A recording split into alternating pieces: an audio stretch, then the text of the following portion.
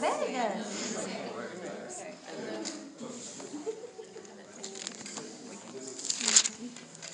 All right, we're going to dive right in. I love how y'all know how to love on each other. Kelly, thanks, man. With the other piece of this, gang, is what I would love to see happen is that if the ladies would seek her out after this and get a cell phone number, if that's okay.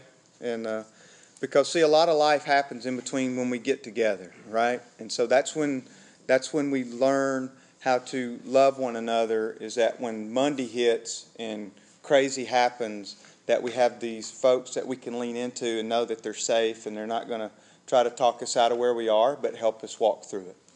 And that we're going to be reminded that, you know, God's got this, and you don't have to carry it, but we're going to help you walk along with it, right? So it's stinking cool. One last thing as we dive in. If you are a soccer fan, USA! USA! USA! Come on, USA! USA! USA! And for those that don't know what we're talking about, what is going on, you do have permission to leave. It's going to be tight. So if we're not done, if you're not DVRing it, it's okay. You can leave. God covered that. He knew you were going to leave. He emptied the tomb for it. Any military people here? I know one. Pierce, he was former military. Anyone else? Everyone, Brian. Brian, thank you.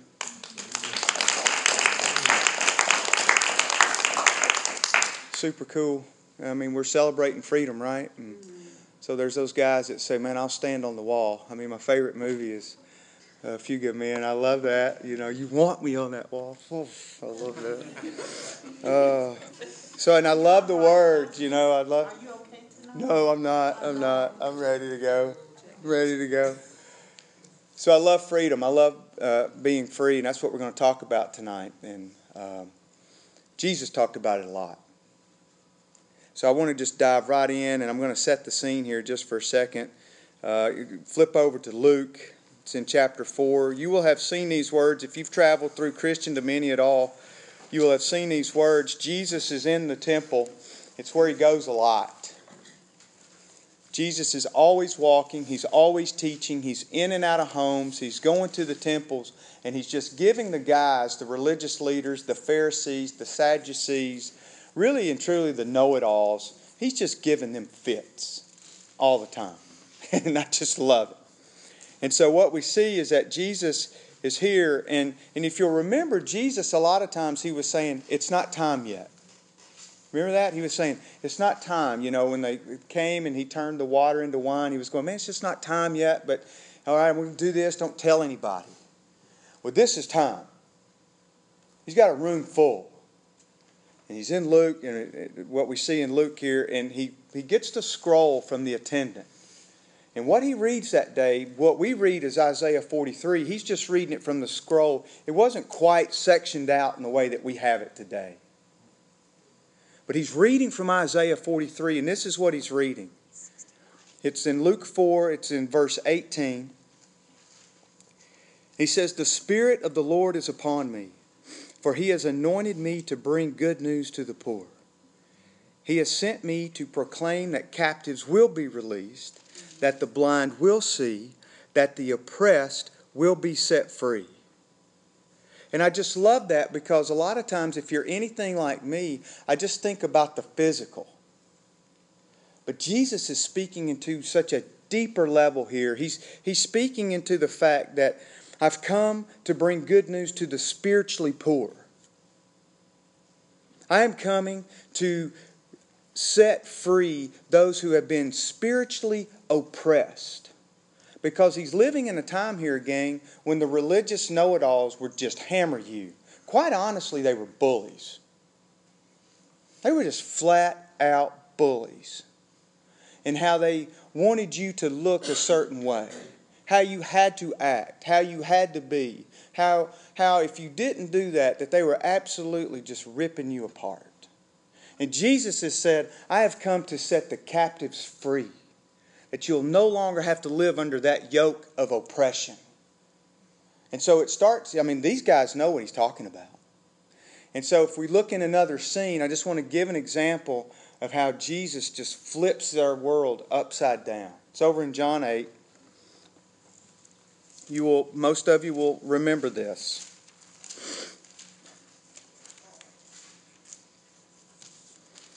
I'm going to give you a little bit more background. He's back in the temple, and on this particular day, he's in, and so there's a crowd, right? And so he's in the temple again, and all of a sudden, if you can just picture, so let's just kind of place ourselves in the scene. He's there, and everyone's listening to Jesus because he's speaking with power. And they're wanting to know, where does this power come from? And so the religious know-it-alls are there, and then all of a sudden, you could just, you know how if you've ever been in a crowd or if you've ever been in a room and someone just bustles in and how all the eyes are turned to that particular thing or event or person that comes into the room? That's what this would have been, because there were some guys that just drugged this woman in. They drug her in, they put her before Jesus, and they are carrying rocks. And they put her before him and they say, Jesus, this woman has been caught in adultery. The law says that she is to be put to death. And I want to call a quick time out right there just for a second, because just place yourself in the scene. We don't know what the lady looked like, but had she been caught in adultery, there's probably terror in her eyes. The guys are already armed themselves with rocks. And Jesus being Jesus, man, he's just sitting there. And the funny thing about it is because, see, these guys, they're saying, what do you say, Jesus? What does the law say we should do? And because what they're doing is they're pulling Leviticus 20. I mean, it says it. If you were to go back, it's Leviticus 20. I don't want you to go over there. It's in verse 10. It says, if a man commits adultery with his neighbor's wife, both the man and the woman who have committed adultery must be put to death. Put to death. Put to death. What's strange to me in this scene is that they're asking Jesus what the Word says. Jesus is the Word in flesh. He's coming to fulfill everything. He's coming to change the day. He's coming to change the game. But where's the man? They drugged the woman in. Why didn't they drag the man in? Where is he? Seems strange, doesn't it? But I think if we allow ourselves to go there just for a second and finish the scene, because Jesus is there, and I just love him. Oh my gosh. He's scribbling around in the dirt. We don't know what he's saying or what he's doing in the dirt.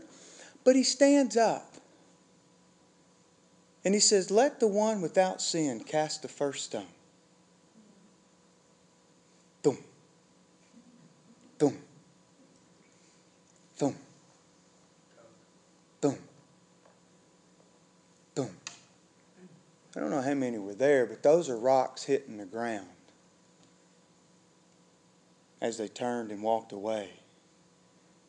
And Jesus looks at this woman and says, where are those that are condemning you?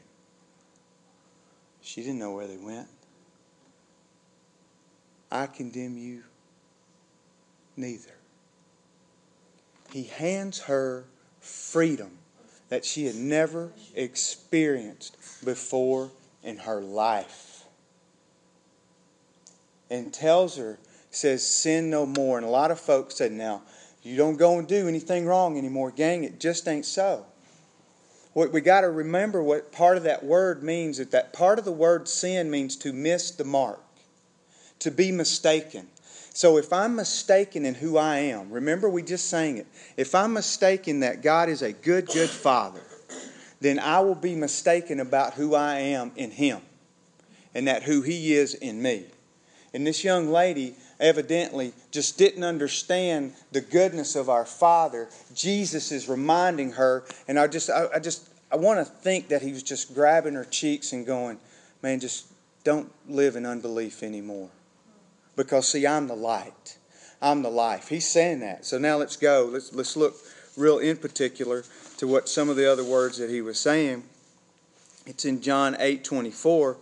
And so any of those that were hanging out and to stick around after they saw all the other know-it-alls drop the rocks and leave, wouldn't you love to have heard those conversations?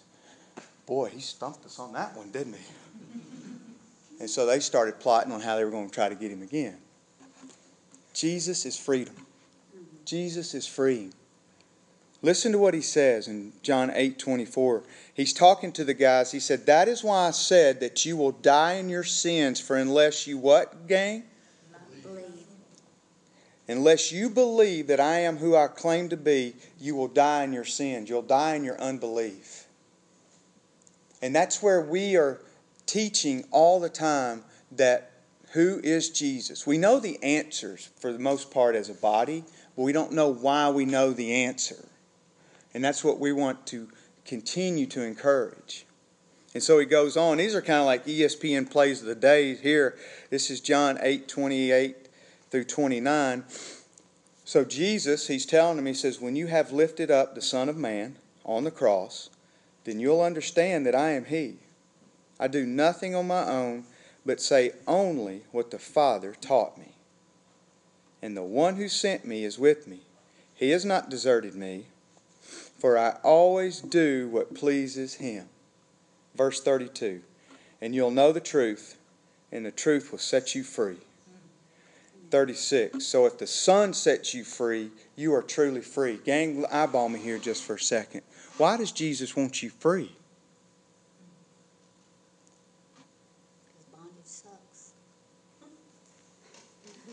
We have to be able to answer that question, right? We know the words. We've said them. The truth will set you free. Why does Jesus want you free? He knows what you're going through. Do we want the same freedom for others that we enjoy? We have to want that because, see, I think that sometimes we're not too far. I'm not talking about anybody in this room, gang. I am talking about the body of Christ as a whole. I am talking about the body of Christ as a whole. That we pick and choose who and what we want to be bullies to.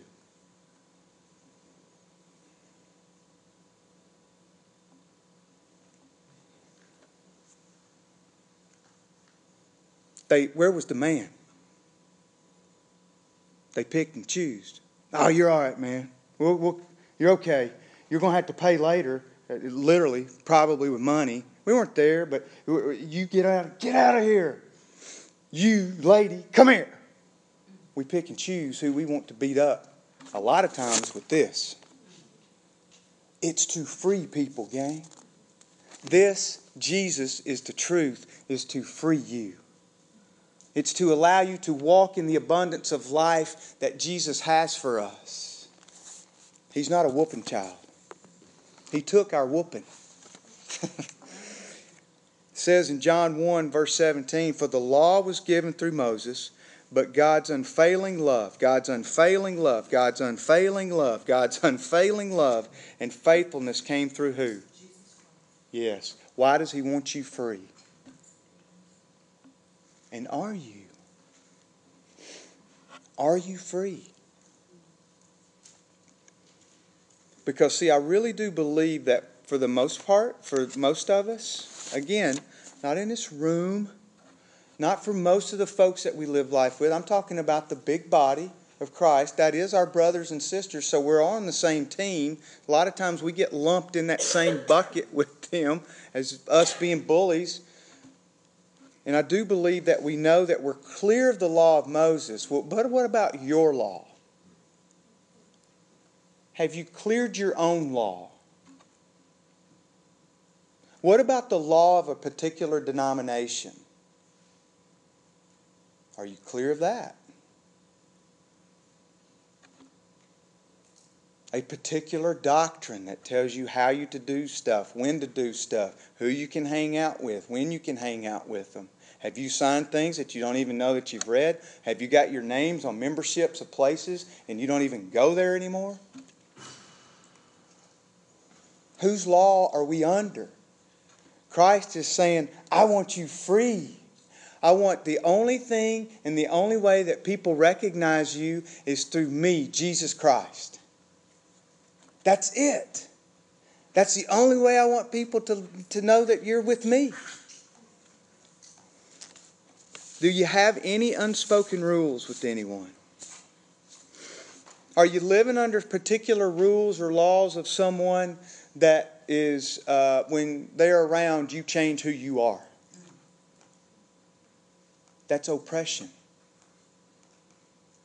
You're being held captive. They can't be your God. Jesus emptied the tomb to set you free from that.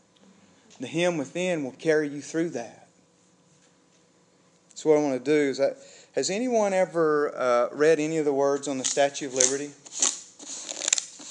No? We know what the Statue of Liberty is? What's she doing? She's holding a book now, right? Yeah. It's a beautiful sight. Can you imagine, man, that you sacrificed everything? You risked life to get to these shores. And so we're in this era of celebrating our freedom in Christ, but we're celebrating also our freedom as a nation. 239 years, right? Wow. Listen to what these words say on the Statue of Liberty. See if they ring a bell. Get that? Ring a bell? That was kind of good, wasn't it? It just popped up, really. Listen to these words. Give me your tired, your poor, your huddled masses yearning to breathe free. Man, give me your masses yearning to breathe free.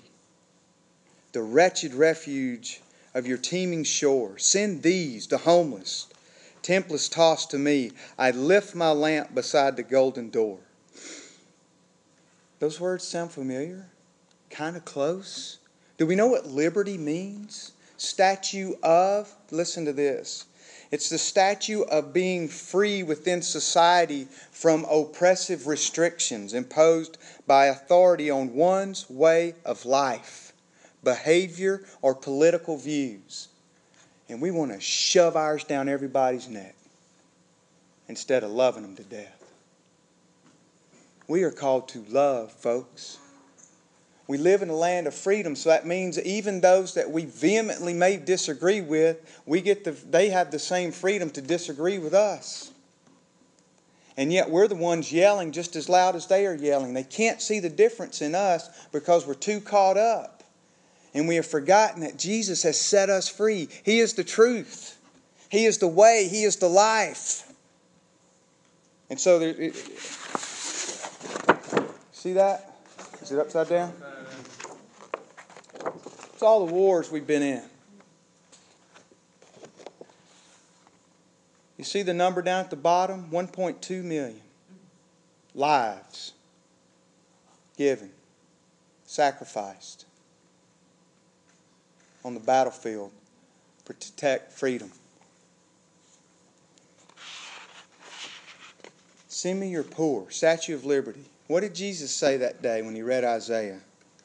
The Spirit of the Lord is upon me, for He has anointed me. Now let's put it to us. He has anointed us. The Spirit of the Lord is within us. He has anointed us to bring good news to the poor. Wow. He has sent us to proclaim that captives will be released, that the blind will see, that the oppressed will be set free. Do we live life with anyone that is spiritually poor? Do we live life with anyone that needs to have this spiritual oppression released from them? They may not even know it because they're in a blind spot. Have you just loved the socks off of them to the point where they'll go, man, I've got to have what you have? Jesus sets you free. Are you free? In closing, I want you to go to 1 Timothy. Because, see, even within the body of Christ,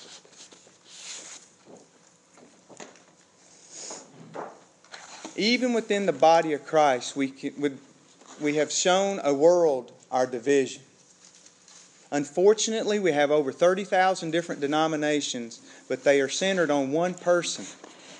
So this is where I go. We can have our 30,000 denominations. I care not. But they're centered on Jesus.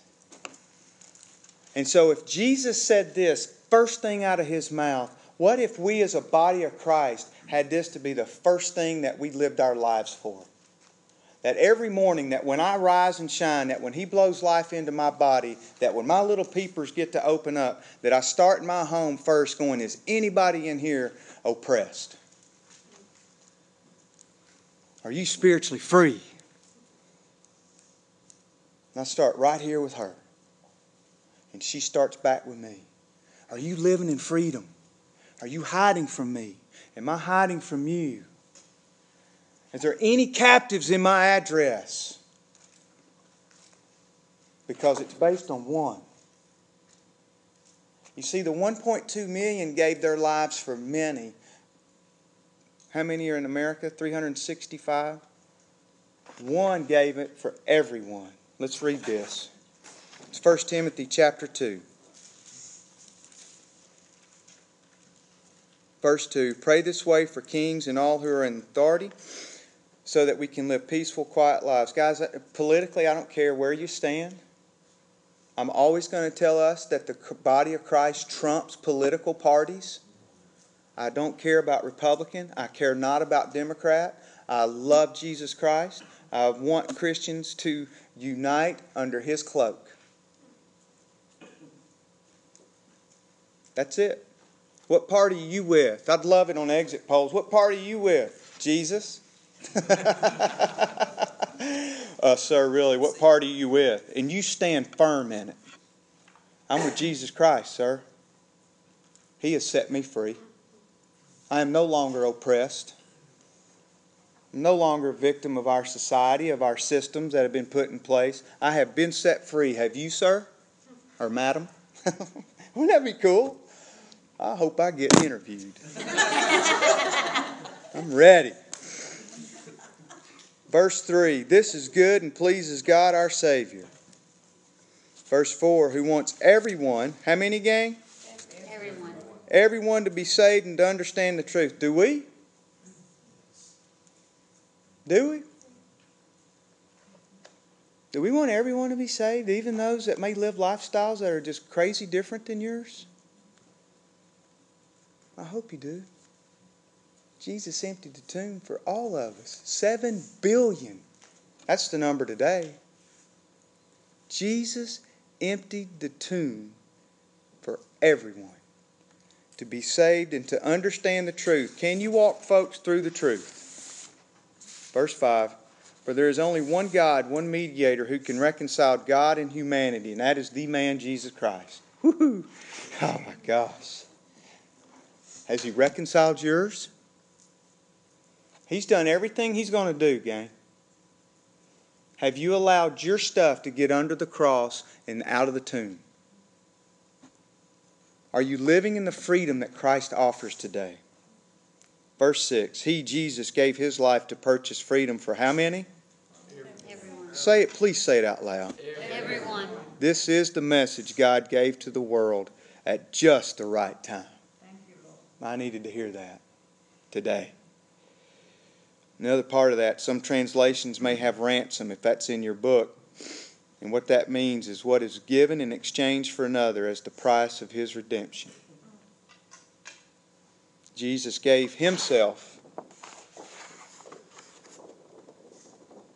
because, see, His cause was a bit bigger than our cause. We got a great cause. We had 1.2 that have done the ultimate sacrifice because of a cause of freedom. Jesus, the one, had a bigger cause, and I'm looking at Him. And if I had a mirror, I'd look at it too. It's for the 7 billion. He sacrificed and raised so that you would never have to taste death. That is something to celebrate, gang. Father, I thank You. I thank You for freedom. I thank You for the fact that right now in this moment that I believe it. In those moments that when I try not to, that there are others that will surround me and remind me of your amazing grace. And so, Father, I do know that the people that are in this room do desire for others to experience that same freedom that we have. And so all we can do is just keep doing that. And Lord, we will do that just the best way that we know how, and living out the uniqueness that you've given us. So Lord, as we celebrate with each other, showing our unity in Christ through taking the bread and the cup, that we're telling the world that we believe that you are who you say you are. That you're a good, good Father. And that, Father, that we also believe that we are loved. That's just who we are. And it's based on everything that you've done.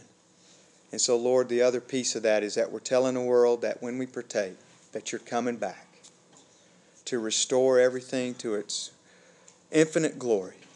And it's in Christ's name we pray. Amen.